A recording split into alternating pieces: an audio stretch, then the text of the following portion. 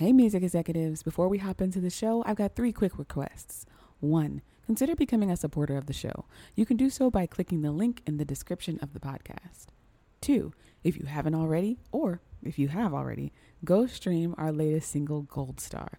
It's under the name Sentimental. Yes, rebrand. Yes, it is happening. Sentimental is now my new artist name. Nonetheless, go stream the new song Gold Star that myself and Dank Studios just released. Number 3, if you're looking to promote anything on the Music Executive podcast, please email me at sentimentalproductions@gmail.com. We are expanding. The Music Executive has been here for 2 years, and now we are at a place where we are getting numbers, honey. So please email me at sentimentalproductions@gmail.com. Otherwise, let's get into the show. Don't be afraid to get into this world of things, because especially now, the way the world works, being an artist, even if you don't want to produce your own music to have like a radio ready single from your room, having an interface and a DAW to create demos and to compose and actually hear your music maybe before you send it to a band to record it is a huge, huge thing to have.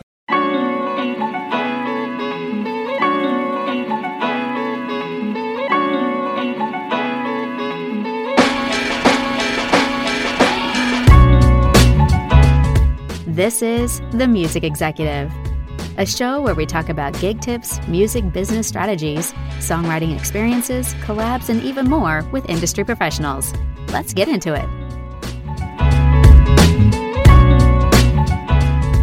Welcome to the show. My name is Cinnamon Denise. That's cinnamon like the spice and Denise like Denise. And today we have a real amazing guest. His name is Patrick Arthur, and he is a guitarist that has made a swift transition from college student to literally seasoned creative. He is a mixing engineer and a producer. He and I have some projects that we're working on as well. But Patrick, welcome to the show. How's it going? Good. So I always do a surprise question for my guests. You ready for this one? Let's do it. What is the strangest thing in your refrigerator? Strangest thing? Oh, it's post-Thanksgiving too. Let me think. I don't know what strange things are in my refrigerator. Let me think. It's normally just regular food. I haven't been to the grocery store in a minute. There's a lot of takeout lately. Okay. That's not a good sign. A lot of takeout. That's a bachelor sign. That's what that is. Right. There's not a lot of cooking going on lately. That's funny. Okay. I have some Vegemite, actually. That's kind of a weird thing. It's an Australian spread you put over toast. Oh, okay. What kind of spread it is? Is it like a jelly? Is it like a cream cheese? It's really tart. Like a little bit of it will go a long way. Like if you put too much, you're going to kind of ruin your whatever you're eating. But if you put the right amount, it's really good. And it's supposed to be packed with a bunch of vitamins and stuff. Oh, okay. So that's kind of strange. You know? And you said it's Australian, right? Yeah. Okay. Well, yeah. Cool. Well, you heard it live and the first time here. What is the strange thing in Patrick Arthur's fridge? So Patrick, tell us a little bit about your background. I know that you are from Augusta and you moved to Atlanta and then you moved to New York, and you've been traveling the East Coast quite a bit and playing with some amazing musicians. So tell us a little bit about your background. Yeah. I started playing music when I went to a fine arts high school in Augusta. And that's where I started playing music. I really didn't have any interest in playing music, but I needed to pick an elective when I was there. And I ended up actually starting with percussion because I had friends that were playing percussion. I didn't have that cool story where I heard a record and was like, man, I want to do that for a living. But I started doing it, and from day one, I was like, this is awesome. I want to learn more about this. And then there was a spot opening up in the jazz ensemble at that school to play guitar. So I jumped in on that, started playing guitar, did that all through high school. So I started that in, 9th grade, so freshman year. And then by senior year, I knew for sure I wanted to go to college for music. And that's how I ended up in Atlanta. I went to Kennesaw State to major in jazz guitar performance. Mm-hmm. Got my degree there. And that's kind of where I started doing the engineering as well. So I was playing a bunch in Atlanta, started some groups, was doing a lot of freelance stuff as a sideman, started doing some small tours. And then I guess the year after I graduated from college was when I moved into this house with 2 other roommates that were musicians. And we had this basement. And me and my other roommate, we were like, we could turn that into a studio if we wanted to. It's pretty cool. We got a lot of space down there that we're not using. And so that was kind of what sparked the interest in we started a studio at our house, and we got to record and track a lot of bands. And that's what kind of grew my interest in recording. Before that, I had kind of started getting into it through a course I took at school, just like a film scoring class. And that was when I opened up like Logic for the first time. And I was like, what? This is on my computer? I can... And I had like bought a MIDI controller. I was like, how did I not know I could do this? It was just complete like ignorance. I had no idea that my computer, I thought I had to have like a $2 million studio to like make a MIDI track. I just had no idea. You need, and I fell in love with that. Yeah. You need probably, how much does Logic cost? About $200? Yeah. And like when I was in school, you could get it as a student discount. And I was exactly. So what is it? 100 for you? Cheap. Yeah. I mean, it was definitely under 200. Okay. So then you get a $100 DAW for Logic, and then you can get a MIDI keyboard for under $50. Yeah, for sure. So for less than $200, you can get a Grammy. Right. Yeah, and Logic has everything you need in it. But and like I had some friends that like when I would do some studio work, like one of my other friends before I moved into this house had a little studio basement at his house, and that was the first time I did like a tracking session when we were like, first year of college. He was still in high school. We started a band and we were going to record an album, and he was like, "Man, I have a like basement set up. Just come do it here." And that was the first time I saw like audio get recorded. Wow. And then he would go through and be like, how do you feel about your guitar sound? And I was like, well, I guess I'd have to re-record it if I didn't like it. And he's like, no. And he put a plug-in on. I was like, what? You can just I mean, I had no idea how it worked. Right. And that was what kind of started the train for me. So talk to me about, you mentioned you were talking to your roommate when you moved into with two musicians and you had a basement, and you were talking to one of your roommates and they said, we could put a studio here. Yeah. Talk about the home studio segue, because we're going to talk to the audience a little bit about 5 steps that you can take for starting your home recording studio. For sure. So yeah, we kind of already touched on. So the first thing I guess you would need is some sort of a DAW, like a digital audio workstation. So for me, I had Logic because I had a Mac. And if you have a Mac, you already have GarageBand for free, and it does a lot of the stuff. So you don't have to spend much money on that. But before I moved into that house, I already had a small 2-channel interface. So I had that and I had a DAW. So I actually already kind of had like an apartment version of a home studio, which is what a lot of people use. A lot of film score. The person that actually got me into that particular interface was doing film score work. And he was like, this is all I use. I have this in a MIDI controller and I like write music for films. And what interface did you get? I had the Apollo Twin. Okay. Which I'm a big Apollo fan because I like their plugins and just the way their console integrates with the DAW. But they're a little pricier.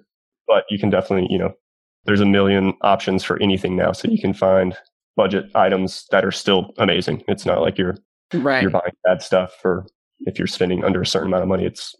If it records music, it records music, especially if you're just getting better. So talk to me about the DAW, digital audio workstation.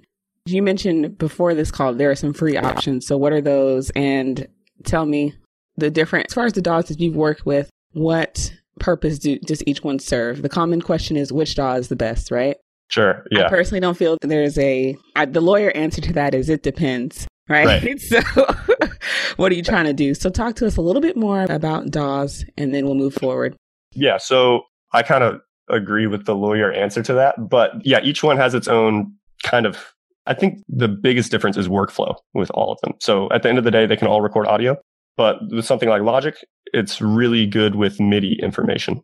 So it's really good MIDI editor. It's really easy and fast. So if you're doing a lot of stuff with MIDI controller, it might be the way to go.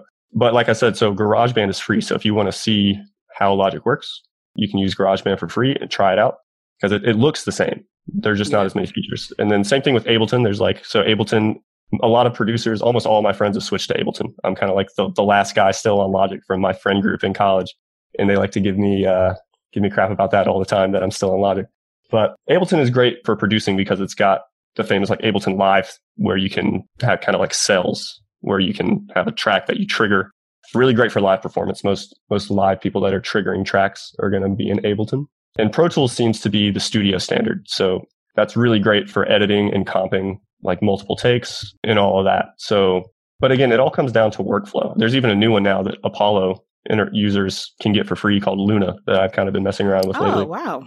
You have to have an Apollo interface. And if you have an Apollo interface, it's free. And I think it sounds great and it's really easy to work around because they just pretty much built a DAW that integrates perfectly with the console. Yeah, with your interface. So it all comes down to workflow. I switched to Ableton for a little while actually and realized that I just had learned too many keyboard shortcuts and things in Logic. that didn't work in Ableton. And so I just felt kind of lost, and I didn't feel like relearning that program. But if I had, I would probably be telling you that Ableton was my favorite, so it's right. They all record audio. It's an ongoing lawyer answer. It depends. What are you trying to do? Yeah. What are you trying to do it with? How fast are you trying to do it? So many questions, and they all have a free option. So I feel like you should just try them all. Just try them all. See which one you like to look up, honestly, too. Like that, you're going to spend a lot of time staring at the screen, looking at this DAW. And if it visually, like if you're like confused by the screen, for Ableton, that was the thing for me. I was just like, there's a lot going on the screen. I was like, I can't focus. Right. So the next step in the home recording studio is what? So the interface. So that's how you're going to get the interface. Audio, into and then the DAW. After that, what are we looking at? You're going to need a microphone if you're recording any sort of acoustic instrument or your voice or whatever. If you just play electric guitar and you want to plug straight in, you could get away with not having a mic at first. You're going to want a mic. And there's lots of different types of microphones. You can Google search like best microphone, and there's going to be 400 different articles that claim that they've got the best 3. If you're starting your home studio, it's just the first time and you're kind of just recording yourself, which is how I started. So I think I bought 2 microphones for my guitar. I wanted one that I thought would sound good for my acoustic and one that I thought would sound good mic'd up on my amp. Right. So I just talked to some engineer friends and I was like, hey, this is the amp I have. Do you have a good recommendation on some electric mics? Or if you're still doing studio sessions, I was definitely that guy at the session once I started getting into this that was just like pestering the engineer the whole session and just asking questions. Like when the guys would go on a lunch break, I would be at knock on the guy's door, be like, hey man, what are you doing in there? Can I ask you some questions about stuff? And most of those people love to talk about it. So exactly. That's another good piece of advice is if you know someone that's into this stuff, it's a big world to jump into, especially now because there's so many options. Talk to people that have been doing it for a while because everyone loves to talk about audio gear. It's kind of, I'm not even a gearhead at all, but when I started getting into this, I was like, this is actually really cool. So some sort of microphone. So tell me, so you started out, you asked questions from your engineer friends or people you were studying under their tutelage. What is something that you know now to consider? Like for me, I am a bassoon player, but my bassoon can plug directly into my interface, straight into it with a direct line. But I sing, right? And so I want my voice to sound a certain way. What is something you need to consider? For me, it's frequency response, right? The frequency spectrum that the mic picks up. What is something that you consider as a guitarist or as just an engineer in general, what to start to have in your toolbox? Yeah. And a lot of it is the miking technique. So you don't have to spend a bunch on a microphone. Like the SM57 is probably the most standard microphone. And a lot of people will act like it's like, oh, that's a beginner mic. You don't need that. I use it all the time still. It was one of the first mics I bought. I think I got it used from Guitar Center for like $50. If you know how to mic something properly with it, then you can get an amazing sound. So you don't have to spend, $5,000 on a vintage Neumann 87 to get a good recording. The company's going to try to make you believe that. And there's definitely something to those microphones. They're amazing. But really, I feel like in the audio world, experimenting is just as good as doing research and learning things. So obviously, when you get a mic, you should look that microphone up, see different people's miking techniques, but also just experiment because your room is going to be different than that person's room that you watch on YouTube that's doing the review. Right. So just do like a scratch track and mess around with where the microphone is. Like for guitar, for me, I mess around kind of with if I'm pointing it directly at the sound hole, if I'm recording acoustic, or if I'm, I like to actually have it, I found closer to like the 12th fret. That's a warmer sound for me and there's not as much low end resonance. And then the distance. My biggest thing that I did when I first started was I was just close miking everything. So I was just sticking everything like right into the speaker almost of the amp. And I would listen back to my recordings and I'm like, man, that just sounds so like flat. There's no air in it. There's no room. Right. It's because like, you've literally taken up all the space where the air would be. Right, exactly. So, and it sounds really common sense saying it now, but like when I first started, I was like, oh, you're supposed to put the microphone as close as you can to make it sound good, right? But that wasn't it at all, especially as a guitar player, because I wasn't a vocalist at all. So I had no experience with, like miking at all. Yeah. Mic control, you see vocalists do it, but I'm an ignorant guitar player. So I was just like, just stick it in there, right? And then play and it's supposed to sound good. And it's like, why does this not sound good? That's funny. We need to have another episode about going deeper in depth about each one of these topics that we're going on. Yeah. So we're gonna schedule that, Patrick. Cool. I just told you, okay? Right. So the next step. Let's move on to the next step here. What do we got next? So after that, for me, I started investing in plugins. So, and the plugin world has really grown pretty crazily. Like, it's kind of scary good how good these plugins are. And I don't have a huge background in the analog version of these things. So like the actual, if you're not familiar with what I'm talking about at all, it's if you go into a studio, you see these just racks of gear, right? All these cool lights and knobs and stuff you can turn. All those things just manipulate the audio in some way. It's usually like EQ, compressors, limiters, and things like that just change how your audio sounds or interacts. And there's plugin versions of pretty much every piece of hardware gear you can have. And then there's just standalone version of plugins. So that's actually why I went the Apollo interface. It was because I really liked their plugins that they offer because of the way that they use DSP instead of CPU. So my computer, I'm still actually running a 2012 MacBook Pro that I hot rodded. I had a friend, like a computer friend, like put a new hard drive and upgraded the RAM. So it's somehow still running like a champ. So for those in the audience that don't know what a DSP is, can you share with them what that is? It's actually, don't remember what it stands for. It's digital. I'm pretty sure digital signal processing. Satellite signal processing, yeah. Yeah. It's just kind of a way of using, I guess, external processing instead of the processing on your computer. So, and that's pretty important if you really get into mixing larger sessions and you have a computer that maybe isn't like pro grade. You put like 5 plugins on and all of a sudden your computer is like hits its CPU limit and now you can't do anything in your track anymore. And that's the most frustrating thing in the world. It used to happen to me because I wasn't good at plugin management. So I was just throwing too many plugins on things and just not knowing what I was doing. Right. So that's, yeah. And you don't have to invest a lot in plugins. Like for me, Logic, I still go back to some of the stock Logic plugins because they're actually really good. I think a lot of my first plugin purchases were just because I didn't know how to use the Logic plugins. Because I didn't understand how a compressor worked. I didn't understand how to properly EQ. So I just thought, oh, well, if I buy this plugin, my stuff will sound better. But it was all just me not knowing how it worked. The key is learning how to use what you got. For sure. First, 100%. learn how to use what you got before you go and buy something else. I spent a lot of money before I realized that. Yeah. That'll save you thousands of dollars. I'm in the same boat with you, Patrick. Spent a lot of money. And I realized, again, as a singer, the first plugin I should have got was some sort of vocal tuning.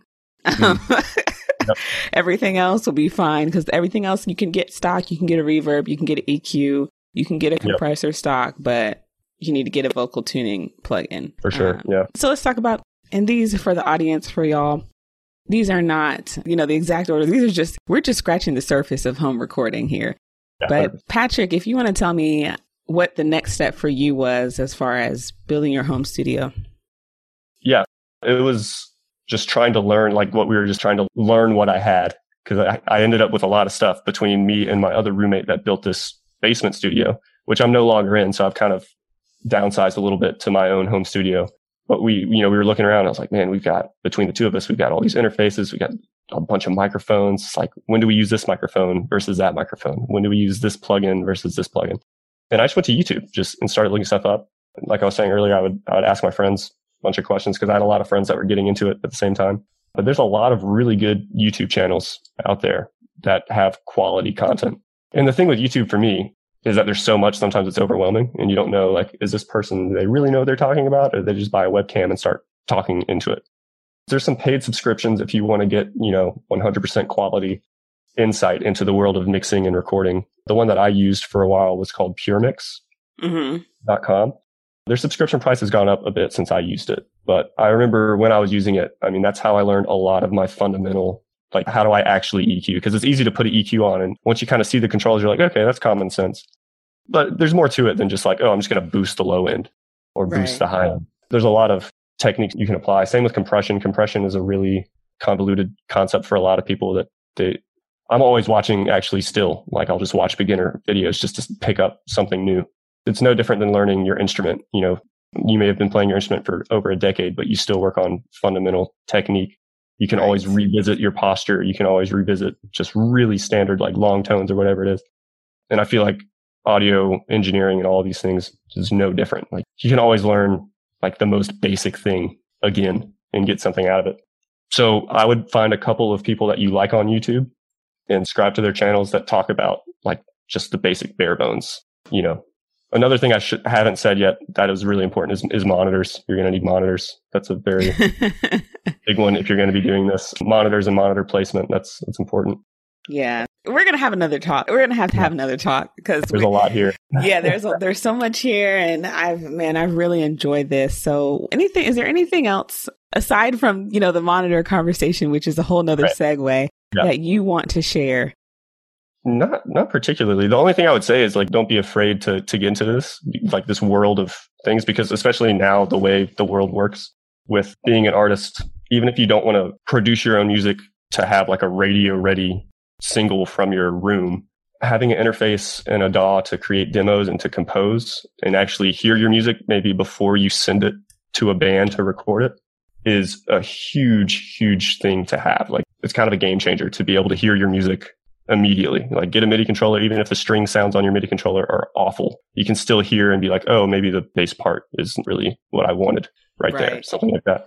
So even if you're not wanting to be professional audio engineer, I think getting an interface and a DAW and some sort of MIDI controller is going to help you in the long run, because just so many creative things you can do with it and discover. For me, I started listening to music differently when I started seeing how it was made. So then I was listening more from a production standpoint or a songwriting standpoint versus, oh, that was a cool guitar solo, Right. It opened my ears up, and it's constantly doing that. It's really, really cool. Y'all have heard it here on the show. Where can the audience follow you, Patrick? I'm on Instagram, Patrick_Arthur, patrickarthurmusic.com. If there's any other questions, specific questions you guys have about any of this stuff, feel free to reach out.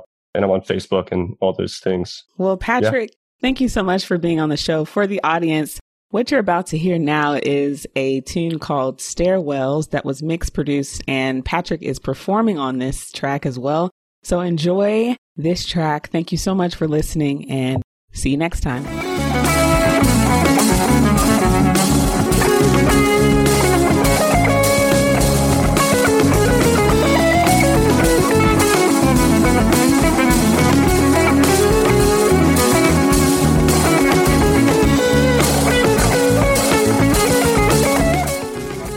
Don't forget to leave a rating of the show. It helps to make us better.